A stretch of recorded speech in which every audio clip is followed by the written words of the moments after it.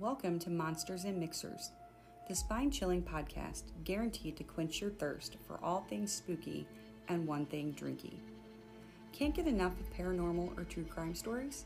Then this is the place for you.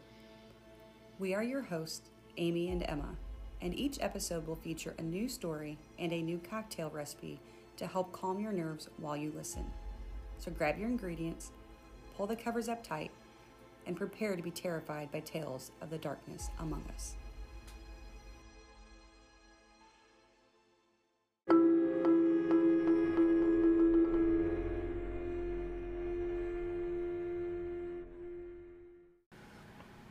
Welcome back to Monsters and Mixers. This is our second to last episode of season 1.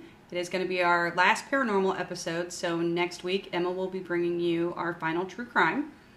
I am your host, one of your hosts, Amy, Rude. And the other is Emma. I am Emma. Hello. Welcome back. Welcome back. So tonight we have a drink brought to you by Emma, so she's going to introduce it. Yeah, it's not that fancy. We're drinking White Russians, but we made them with salted caramel vodka instead of regular vodka because I tried that last week and it was so good. It is delicious. Because White Russians are good already, but just up it up, bring it up a notch. Yeah. Not everybody probably knows what a White Russian is, so you might want to tell those Yeah, who don't. so I think it's not equal parts, is it? You do less vodka than you do Kahlua. I think it's 2 parts Kahlua, 1 part vodka. Yeah, so you do like 1 part vodka. You don't have to do flavored. If you order one out, it's not going to be flavored. But then you do like 2 parts Kahlua, which is, if you don't know, coffee flavored liqueur, and milk. Or heavy cream. Or heavy cream. Baileys. I've seen some recipes with Baileys. Oh my gosh, it would be so yummy. Yeah, but I feel like I'd be on my butt. It's a lot of liquor. It is a lot of liquor. It sounds gross because I'm always hesitant to do any kind of like milk-based alcoholic beverage because I don't always know how the two go hand in hand, but it's the best one you could drink. I just thought of this right now. It's kind of appropriate that we started our first paranormal episode with the milk-based drink. Oh, that brandy punch. Ugh. And we're ending it with one that we actually like. So, the White Russian. Yeah, this one's good. Yeah. If you don't like milk or you're lactose intolerant, a lot of people leave the milk out and have a Black Russian, which is just the vodka and Kahlua, but I'm not a fan. Or you could do it with oat milk. Oh, that'd be so good. Yeah, we should have gotten some oat milk. Oh man, I'm gonna have a problem this Christmas season because I love oat milk, and that would add some flavor to it. That'd be really delicious. I'm not usually a fan of the milky drinks, but I like White Russians. They taste like a little bit of a boozy chocolate milk. Outside of like Irish coffees and this, I don't either, but this is good. I love Kahlua, so I'm a big fan. I like it more than rum chata. I don't know. I like rum chata a lot too. Cinnamon Toast Crunch. Yummy. Yeah, so good. All right, so we're going to go ahead and get into the story. It's kind of a long one. And I want to give a disclaimer beforehand. There are some graphic depictions and descriptions of violence against children in this episode. So if that is something that's going to bother you, then you might want to know about now. I tried not to be super duper graphic, but there are stories that have definitely been told by the people that witnessed it, and I felt like it should be included. Mm-hmm. And just also another forewarning, I dosed the cats with some catnip ahead of time because they were a little wild today, but I think that made things worse. So there might be quite a few cat interruptions. They're in like their smoke circle right now. And they're so cute. All 3 of them are like, what is happening? They're having like a That 70s Show basement moment. Yeah, so. It was catnip, I promise. Nothing else. But all right, into the story. Once the home to one of Villisca's most respected residents, the house now shelters a sinister secret. At first glance, the small old white house looks normal, a little neglected and worn, but otherwise unobtrusive and non-threatening. Upon further inspection, though, a weathered sign hints at the dangers lurking inside. Murder house, it cries out, but only to those brave individuals who get close enough to read the sign. Long before serial killers and mass murderers had become a way of life, 2 adults and 6 children were found brutally murdered in their beds in a small Midwestern town in Iowa. During the weeks that followed, life for the residents changed drastically and permanently. 97 years later, the murders remain unsolved and are a part of the town's past that continues to haunt its future. This is the story of the Villisca Axe Murder House. On June 9, 1912, the Moore family and 2 young friends of the children went to the nearby church and attended a children's event. Sarah Moore, the mother of the Moore children, even helped lead the events. The children's friends, Lena and Ina Mae Stillinger, 12 and 8, phoned their parents around 6 p.m. to ask if they could walk home with the Moores and then stay the night because they, quote, didn't want to walk back to their grandma's in the dark. Their mom said yes, and the group proceeded to make their way back to the Moore home. Not much is known about what they did for the remainder of the evening, but it quickly became clear the next morning that something wasn't quite right. Around 5 or 6 a.m. the next day, Mary Peckham, the Moore's next-door neighbor, was hanging laundry on the clothesline when she noticed the Moore house was unusually still and the animals seemed to be uneasy. She walked over to the house and attempted to wake the family up, but was unable to get them to rise. She then let the chickens out of their coop and checked in on the other livestock. Still concerned, she called the home of Ross Moore, the brother of Josiah Moore, who was the father and homeowner. She wanted to see if he knew of any reason for the family to have left suddenly in the middle of the night. She spoke with Ross's wife, Jessie, but they did not know of any reason for the family to be gone. Shortly after this conversation, Mary saw one of Josiah's employees, Ed Sully, enter the barn to feed the horses, and not too long after, Ross Moore arrived and found a key to open the door. The events have been pieced together by the testimonies of the townspeople, many of whom, due to a poorly contained crime scene, were actually able to go inside the home during and after the police investigation. The town of 2,500 was not used to this level of crime, and it turned into a bit of a spectator event. It is said that crowds of hundreds gathered outside and took turns walking through the house, even as the bodies still lie in the bed.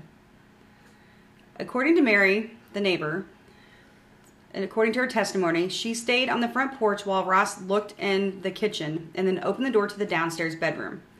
Ross saw 2 bodies and blood-stained sheets and immediately returned to the porch to inform Mary that something awful had happened and to call the police. Mary told the police that the doors had been locked with a key and no key was in the lock on the inside of the door. This has baffled authorities for decades. Ed Sully, Josiah's employee, stated that after he received a phone call from Ross Moore, he went to the home to feed the horses and then returned to work. Shortly after returning, he received a frantic call from Mary saying to, quote, bring the marshal to the house quickly. Sully returned to the home with the marshal and everyone re-entered the house together. After he saw the blood on the bed in the downstairs bedroom, he left the house. Outside, he met Harry Moore, another brother of Josiah. They stayed outside and talked until Marshal Horton came out and exclaimed, either there is somebody dead or they have been killed in every bed.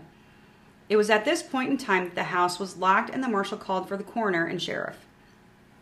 Sully returned to the house with his father after making the call to Omaha, but did not re-enter the home. When questioned at the inquest about possible enemies of Joe Moore, Sully admitted that Joe had mentioned a brother-in-law that could have been a threat.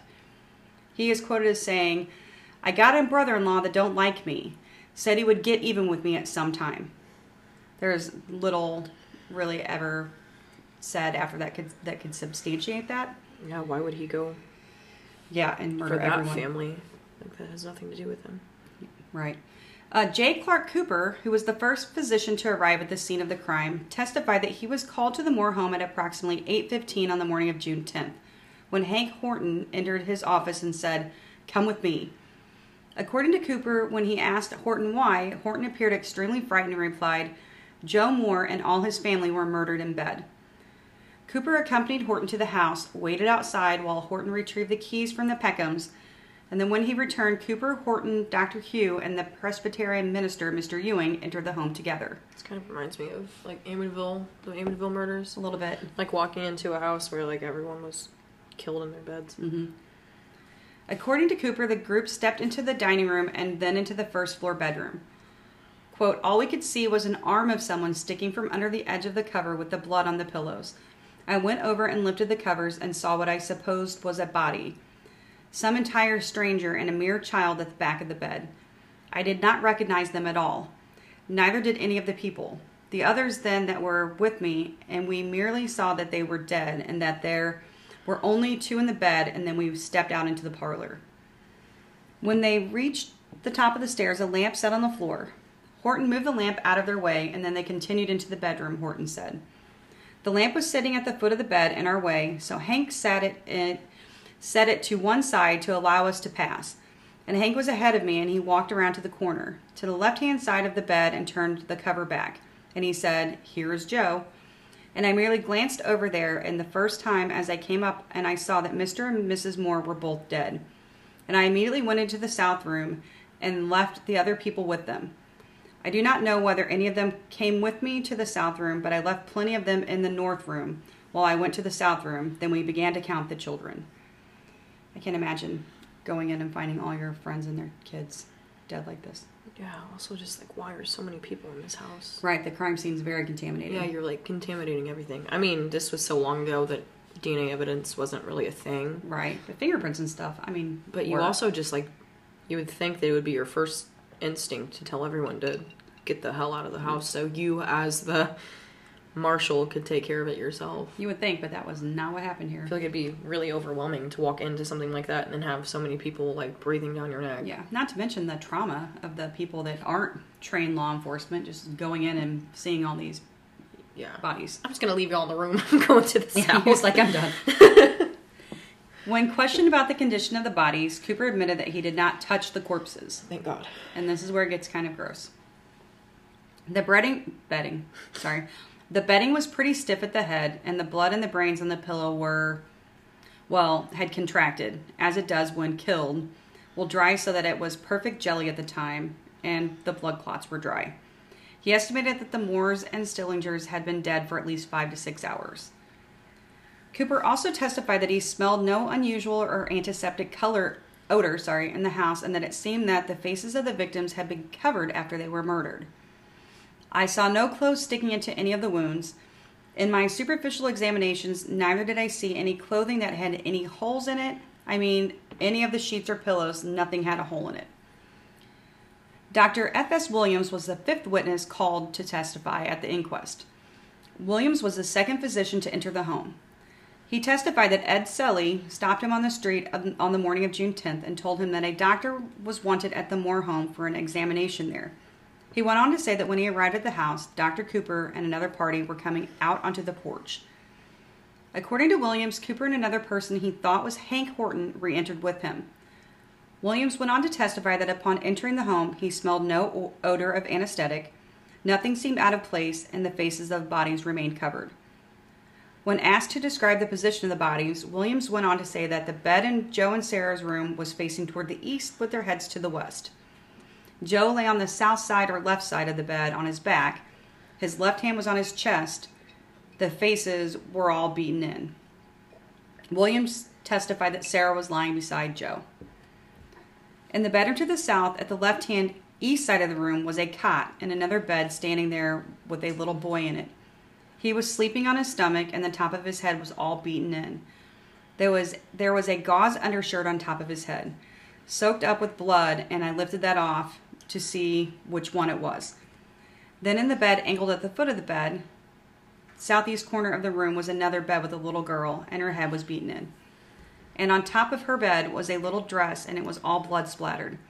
And I think it was partly curled up over her head, and covers pulled up over her face. And in the bed to the southwest corner of the room were 2 little boys lying with both of the tops of their heads beaten in, and blood splattered on everything, and blood over the pillows.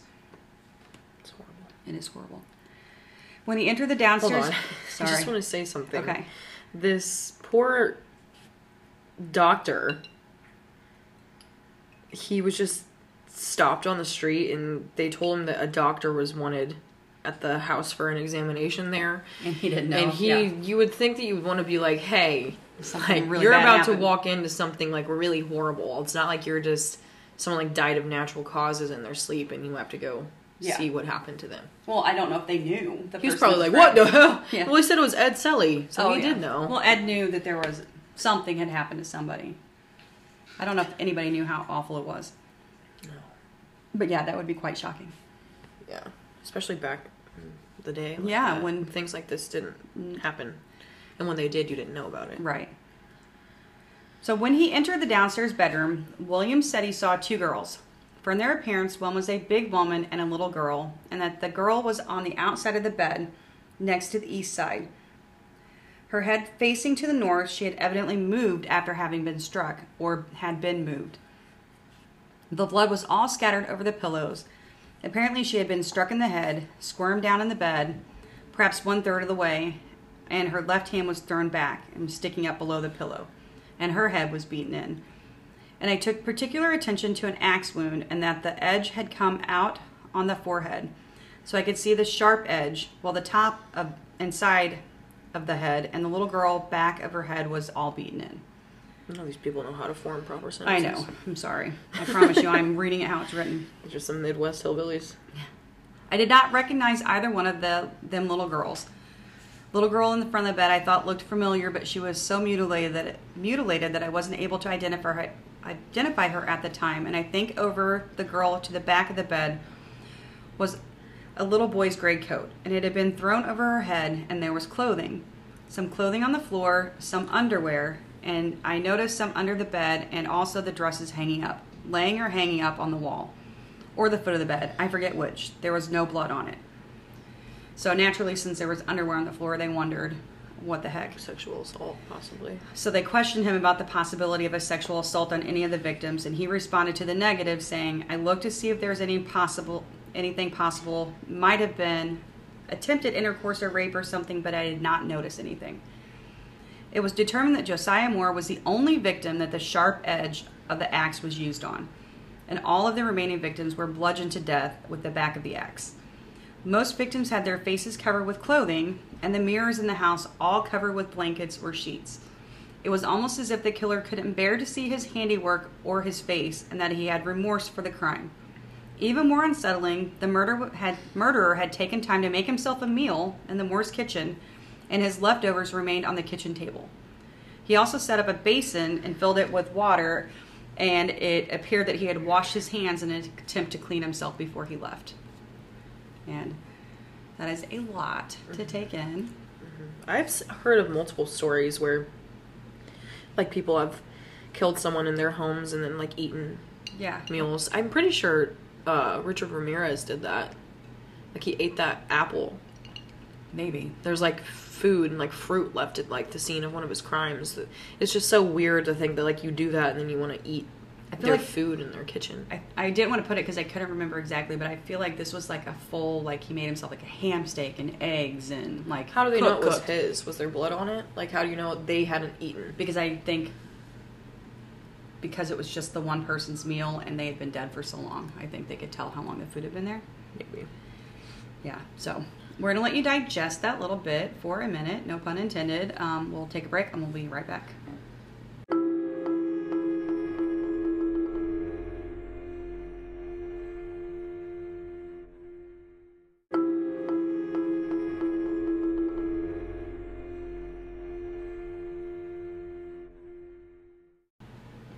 And we're back with the continuation of the Villisca axe murder house. And so as the town's residents reinforced their locks, they began to openly carry weapons and huddle together while sleeping. Newspaper reporters and private detectives flooded the streets. Accusations, rumors, and suspicions ran rampant among friends and families. They even brought bloodhounds in. Law enforcement agencies from neighboring counties and states joined forces. Hundreds of interviews filled thousands of pages. Yet the murders remained unsolved and the murderer unpunished. While no one was ever convicted of the axe murders, there seemed to be no shortage of suspects. In the days following the crimes, you could have read about at least 4 possibilities in any edition of the newspaper. Many of the leads, however, were quickly exhausted, and as time wore on, they began to dwindle. That shows how much we've, like, changed as a society. Yeah. Because you're not going to see, like, any news outlets start manifesting, like, stories about people who aren't, like, named suspects or, like, people of interest in cases. Because they get sued. Yeah. And I don't think that was a thing back then. Yeah. I mean, it might have been. I don't know if you could get sued for libel back in the early 1900s. Maybe. Today, historians and those who have studied the axe murder extensively seem to be made up of 3 camps. There are many who believe Frank F. Jones, a prominent Villisca resident and Iowa State Senator, was responsible for the brutal deaths of the Moores and the still injured children.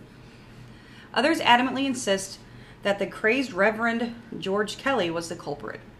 Still, others believe the Moore murders were the work of someone totally unrelated to the town of Villisca, a possible traveler, hobo, or serial killer. And the nip has kicked in, so Olive's being very chatty right now. Hi, Olive.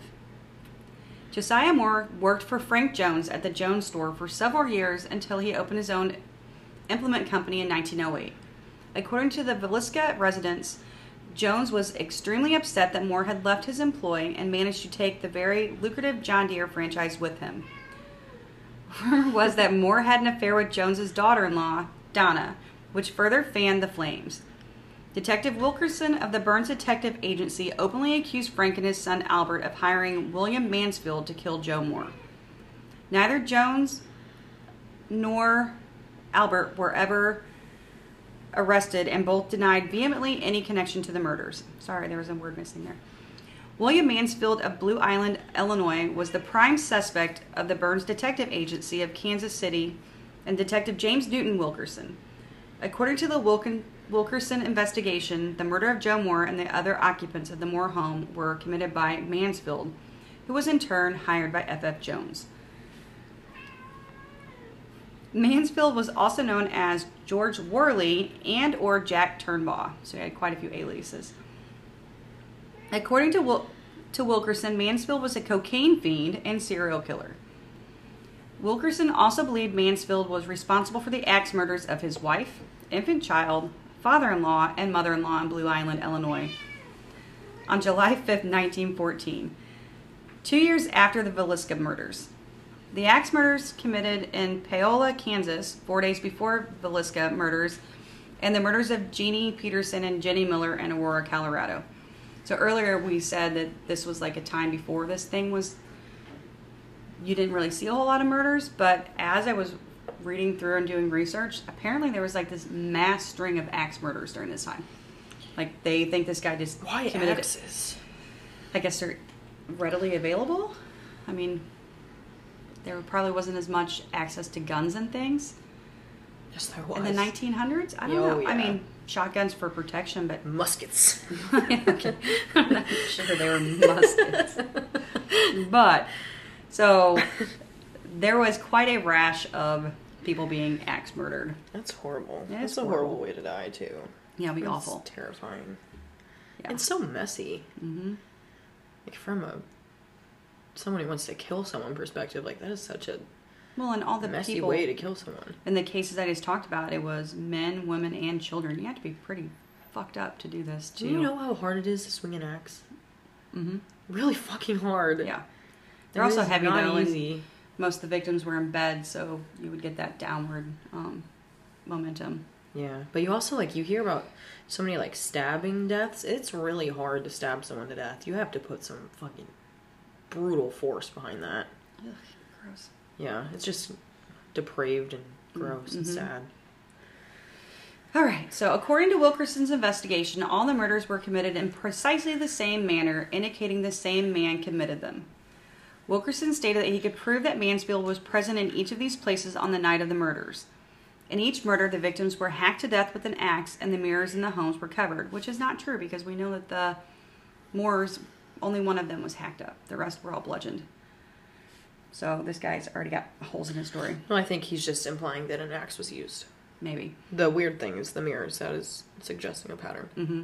A burning lamp with the chimney off was left at the foot of the bed, and a basin in which the murderer washed was found in the kitchen. So those are definitely correlations.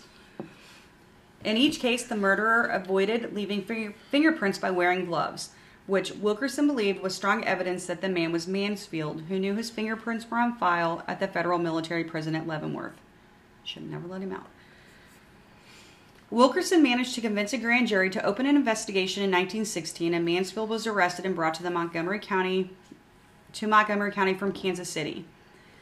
Payroll records, however, provided an alibi that placed Mansfield in Illinois at the time of the Villisca murders.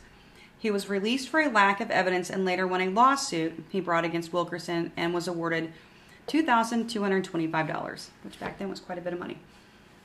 Wilkerson believed that pressure from Jones resulted not only in Mansfield's release, but also in the subsequent arrest and trial of Reverend Kelly. Many believe this to be a mistake, especially since there were witnesses that placed Mansfield near Villisca at the time of the murders. So lots of evidence saying he was there, lots saying he wasn't. Yeah, but I feel like payroll records are more solid evidence than just hearsay. Unless somebody's in his buddy, fake payroll records. I guess. Yeah. R.H. Thorpe, a restaurant man from nearby Shenandoah, identified Mansfield as the man he saw the morning after the murder boarding a train at Clarinda. The man said he had walked from Villisca.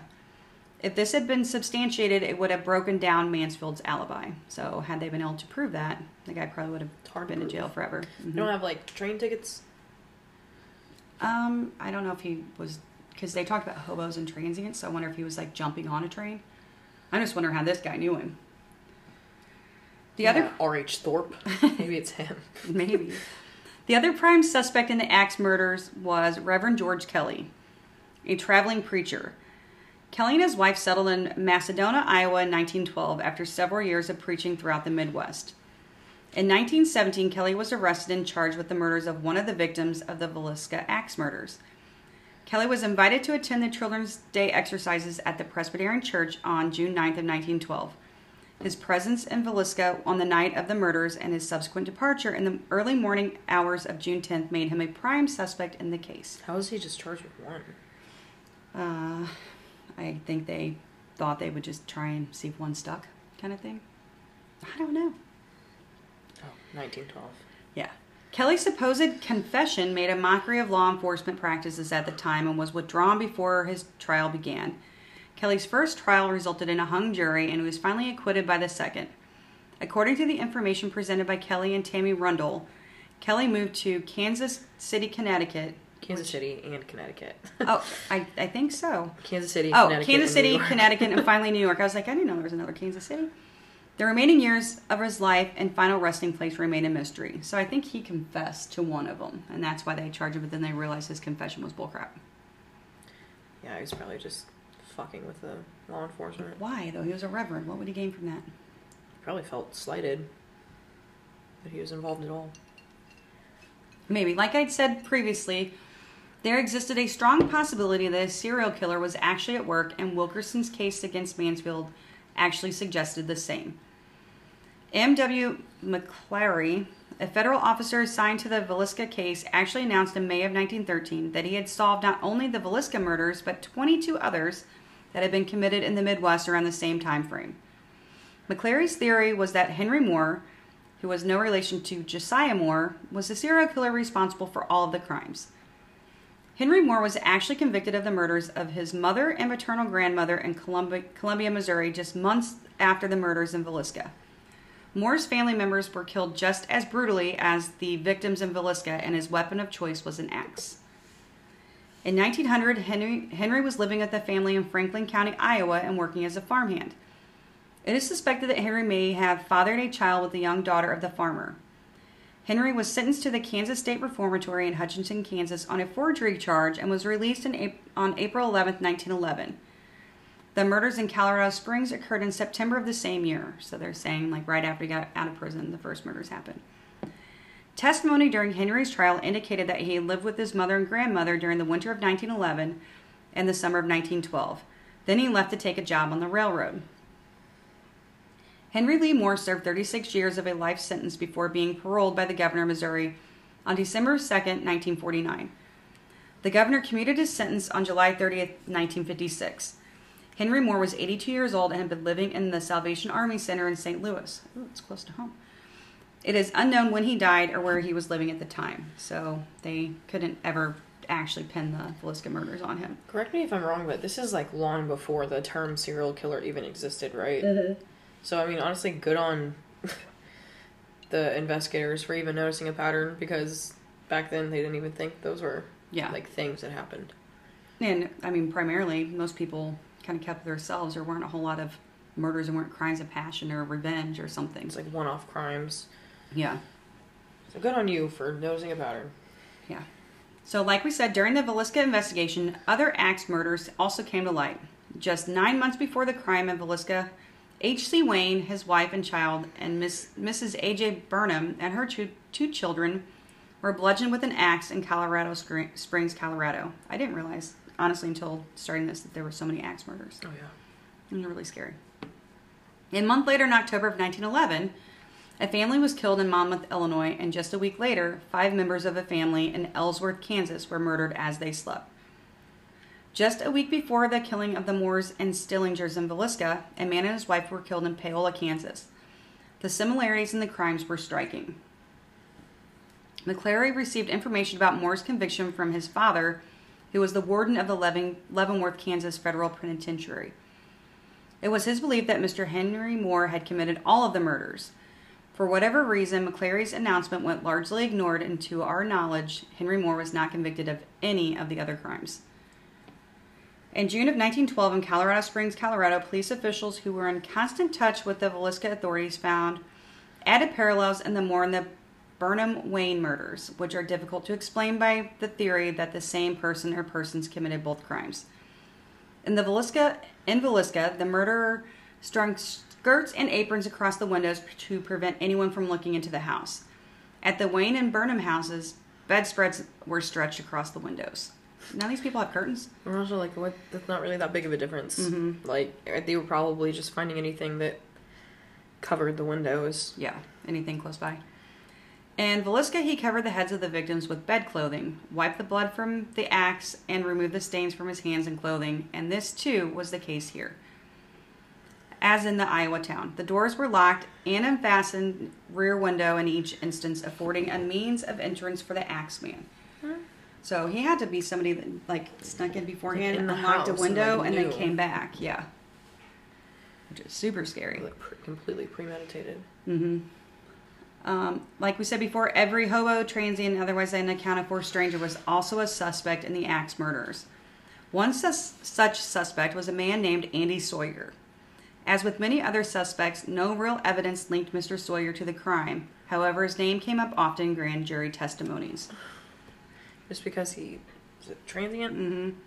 According to Thomas Dyer of Burlington, Iowa, a bridge foreman and pile driver for the Burlington Railroad, Sawyer approached his crew in Creston at 6 a.m. on the morning of the murders.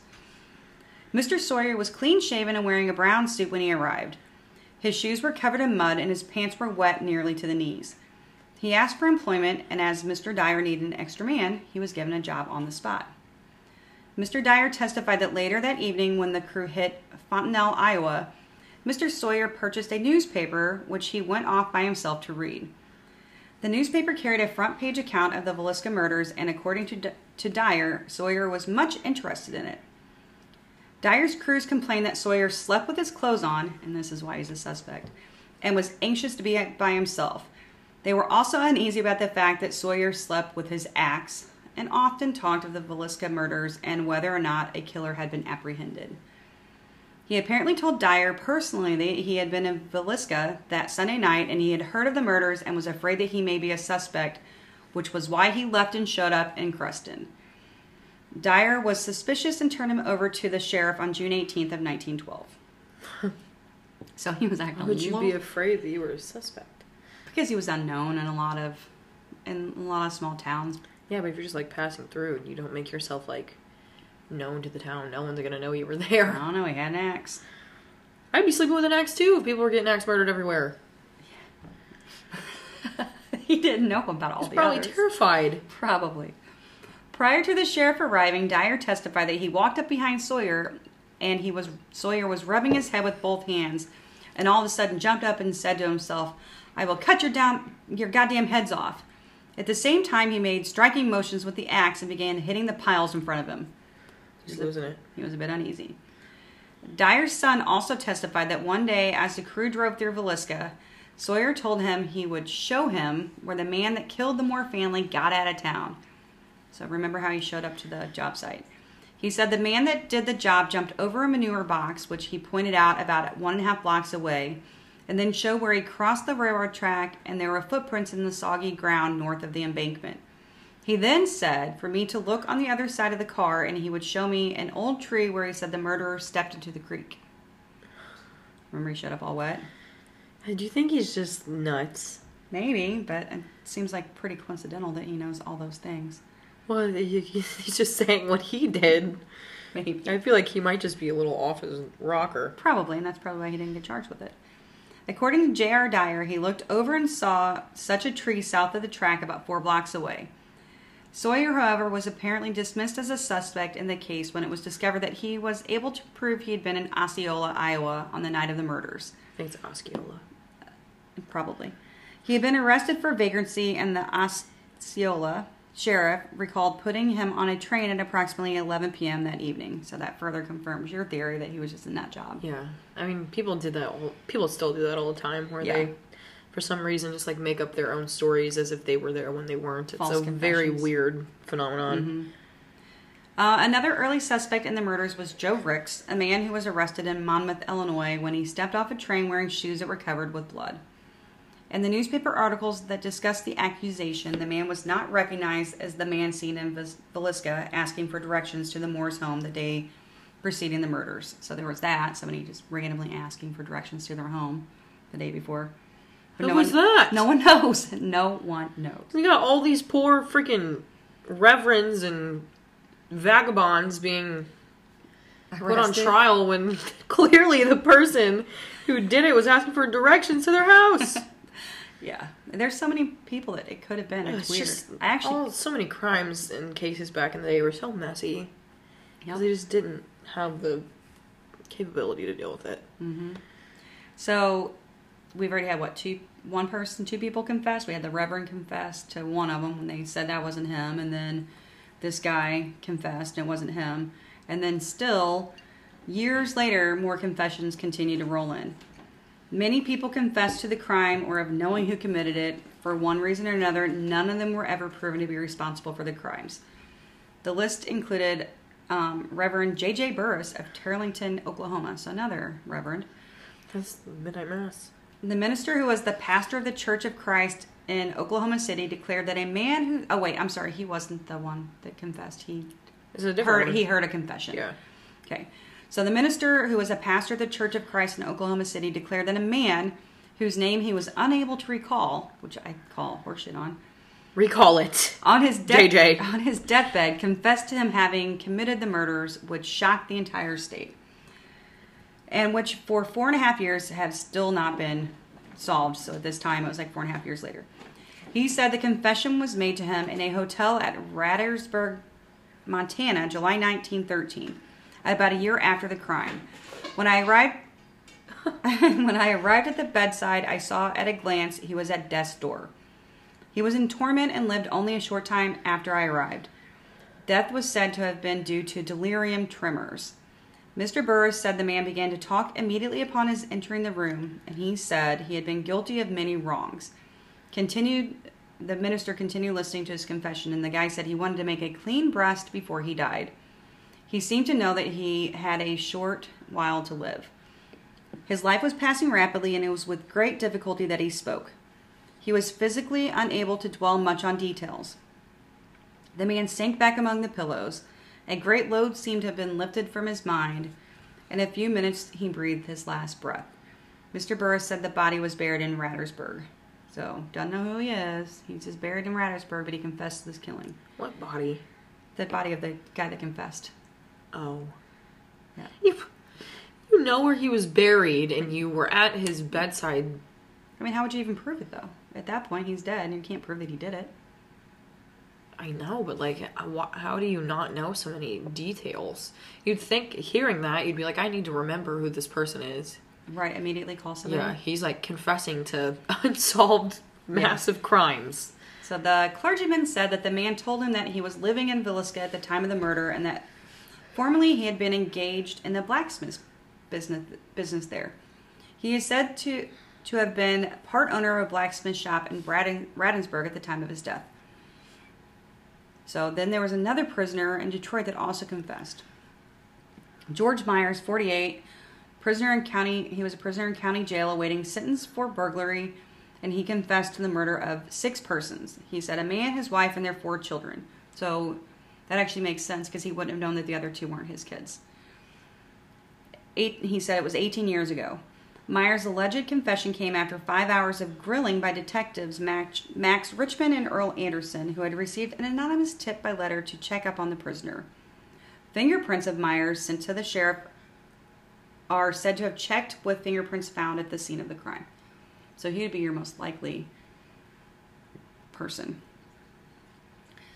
I never knew what the man's name was, the guy said, the man that confessed. He pointed out the house of the family he wanted wiped out. I demanded part of my money from him before I did the job. So he's saying he was a murder for hire. He gave me $2,000 and said he would give me the rest afterwards. I got an axe and entered the house about midnight. I killed them all, the man, his wife, and their 4 children. They were all asleep. A little while after, I again met this man who had hired me and told me to do the job, and I told him the job was done. I wanted the rest of my money. He said I'd have to wait. When the businessman refused to pay him the rest of the money until he saw the family had been killed, Myers said he fled the town before daybreak and never returned. It is hard to imagine that with all of these confessions, suspects, and supposed witnesses, the murder was never found. But that is exactly the case, and some wonder if that is why there is so much paranormal activity still at the house. I can imagine that the spirits are pretty restless of the people there. Yeah. Yeah, so we're going to take a little break, and then we'll talk a little bit about the paranormal things happening there and the current owners.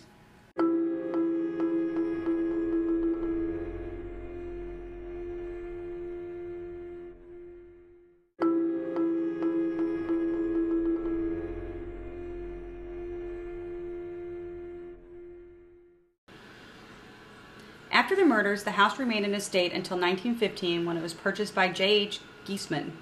Over the following 90 years, the Villisca Axe Murder House had 7 additional owners, including the Villisca State Savings and Loan, whose company name appears on the title from 1963 to 1971. In 1971, the house was titled to Kendrick and Vance, and only a month later retitled to Darwin and Kendrick. Mr. Kendrick remained the name on the title until the house was sold again to Rick and Vicky Sprague on January 1st, 1994. It was only a few months later that a real estate agent approached Darwin Lynn in hopes of interesting him in the property. At the time, the Lynns owned and operated the Olson Lynn Museum located on the town square in downtown Villisca. The house on lot 310 was in danger of being razed had Darwin not decided to purchase it. Darwin originally lowballed an offer on the property, told the agent it would expire at midnight on the first of the year, and promptly forgot about it. Needless to say, he was a little surprised when the call came just before the deadline, and he became the proud owner of one of the most notorious crime scenes in the country. It took him a few months to confide in his wife. I guess he didn't want to tell her he bought it. And after Martha recovered from the shock, they set about obtaining the necessary funds to restore the home to its original condition. So they have since then completely revamped the house to look like it did when they lived there, down to original plumbing and everything. In addition to the 13 owners listed on the deed, the house was often used as a rental property. Although the Lynns have begun to compile a list of the rental tenants, the process is slow and often difficult due to the number of renters who stayed in the home. I don't know why they want a list of it, but probably just so they can maybe see if they can check and see if any of these paranormal accounts are substantiated. Sometime between 1936 and 1994, the house underwent quite a transfiguration when the front and back porches were closed in. Plumbing and electricity were added, and the outbuildings were removed or replaced. So, using old photographs, the Lynns began to renovate in late 1994. Work on the home included the removal of vinyl siding and the restoration or repairing of the original wood on the outside.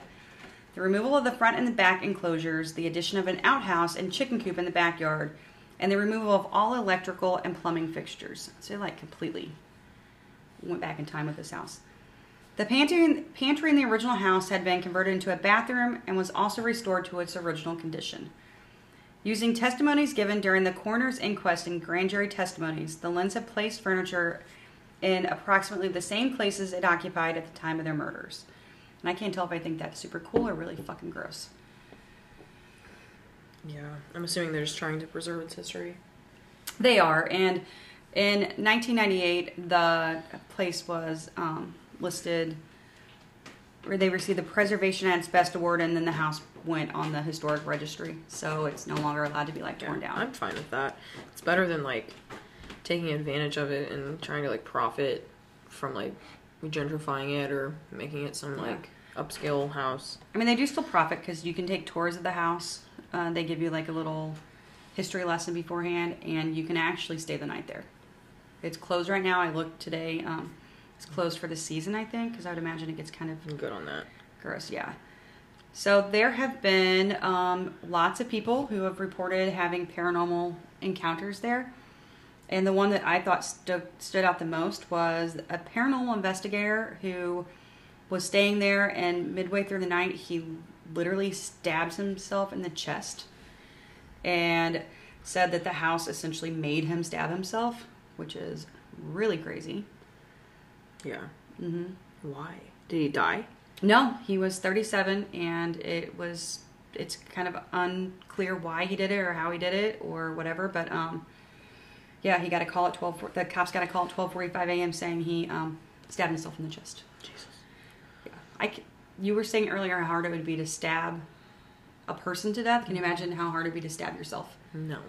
Yeah, it would be quite horrible. Because your brain automatically tells you not to. Mm-hmm. Just like the fact that you can like bite off your pinky like it's a carrot, but your brain says don't do that. And he wasn't like some cuckoo head or anything. He was just a normal dude. Well, I don't know about that. Yeah. Lots of people bring toys to play with the children, and it's said that they will put the toys in the room and the toys will move on their own and be in different places when they are there. It's like Mineral Springs. Mm-hmm. There's another paranormal investigator who recounted his time there. When he first came to the house, his name was Hauser. He said he was super into UFO conspiracies, but thought the ideas of ghosts were stupid. That was until he heard footsteps while he was alone in the house.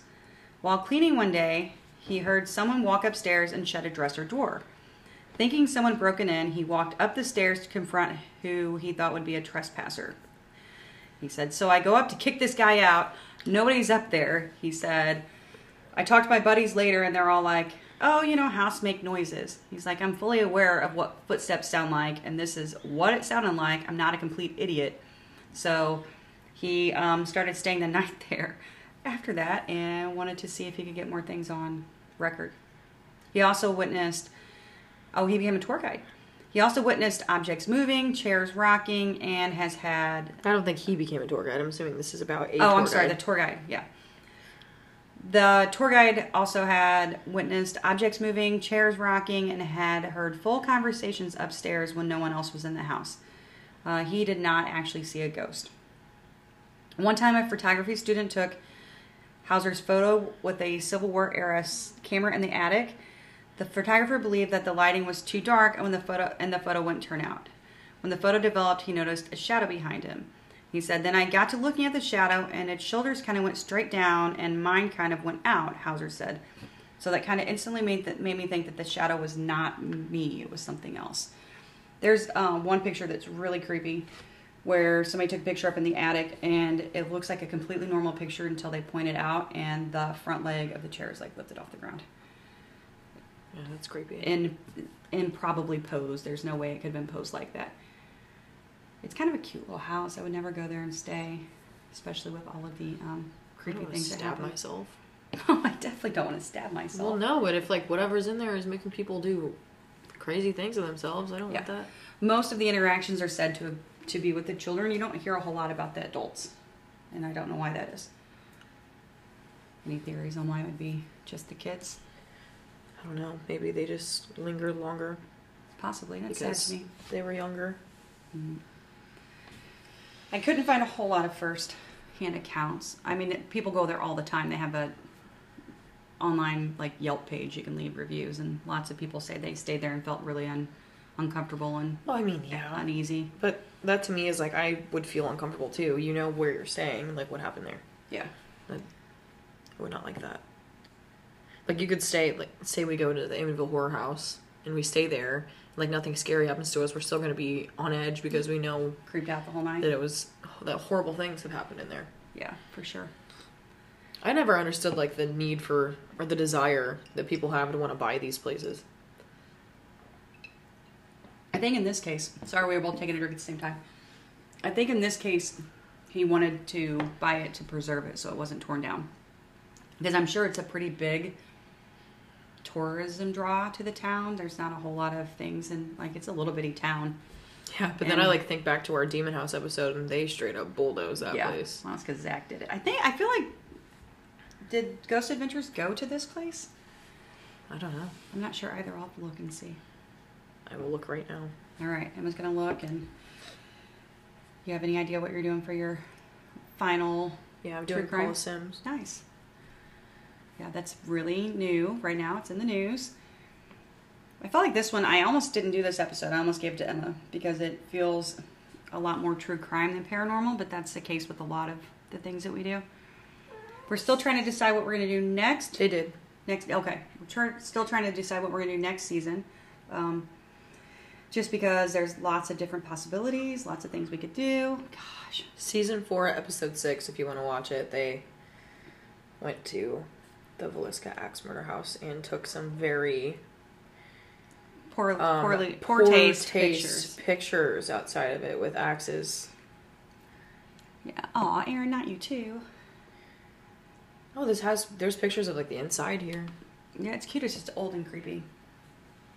It doesn't look big at all. Oh. No, you said big tourist attraction, not a big house. Yeah, no. I don't know. I don't know either. I feel so It'd bad. be very interesting to be like a fly on the wall in that trial. Mm-hmm.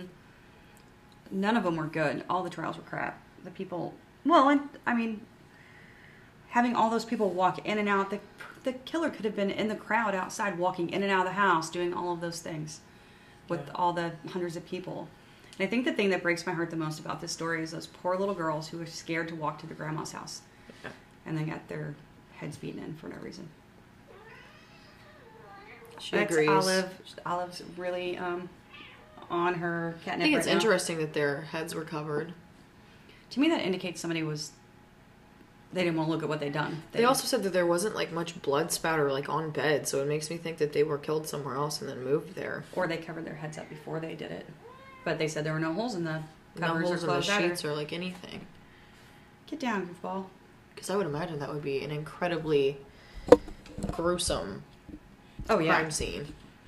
I mean, you're bludgeoning people to death and there's brains everywhere. Yeah, that's gross. It's just horrible. Well, on that positive note, we're going to end this glorious episode.